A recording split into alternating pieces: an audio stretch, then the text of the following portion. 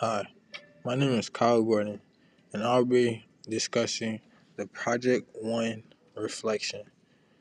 And for the Project One, I will be covering everything that went into creating my artifact, which was a podcast, and any challenges that I've overcome over the over the time of doing it, and any flaws that I might want to change. And for the Project One assignment, it was about choosing or how to balance school with regular life work, like school and life.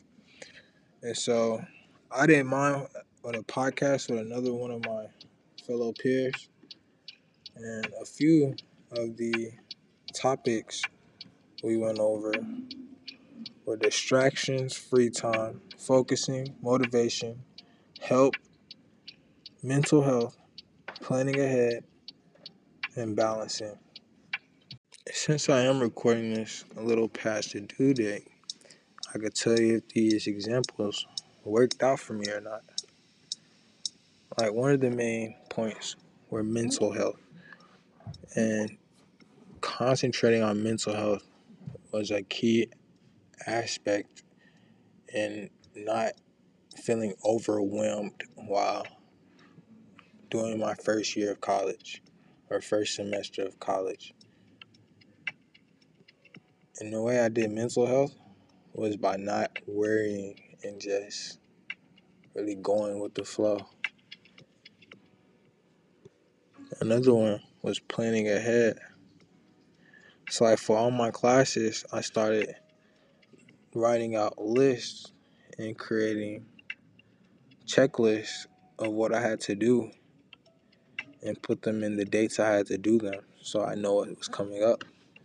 So it was less stressful, so I would know what I had to do and when it was due. And as for motivation, my fellow peers were a big help in motivating me, because I feel like we all pushed each other to doing better than we would have without the peer help, because we was always reminding each other when things was due, and that did help. So that was a good motivation for me.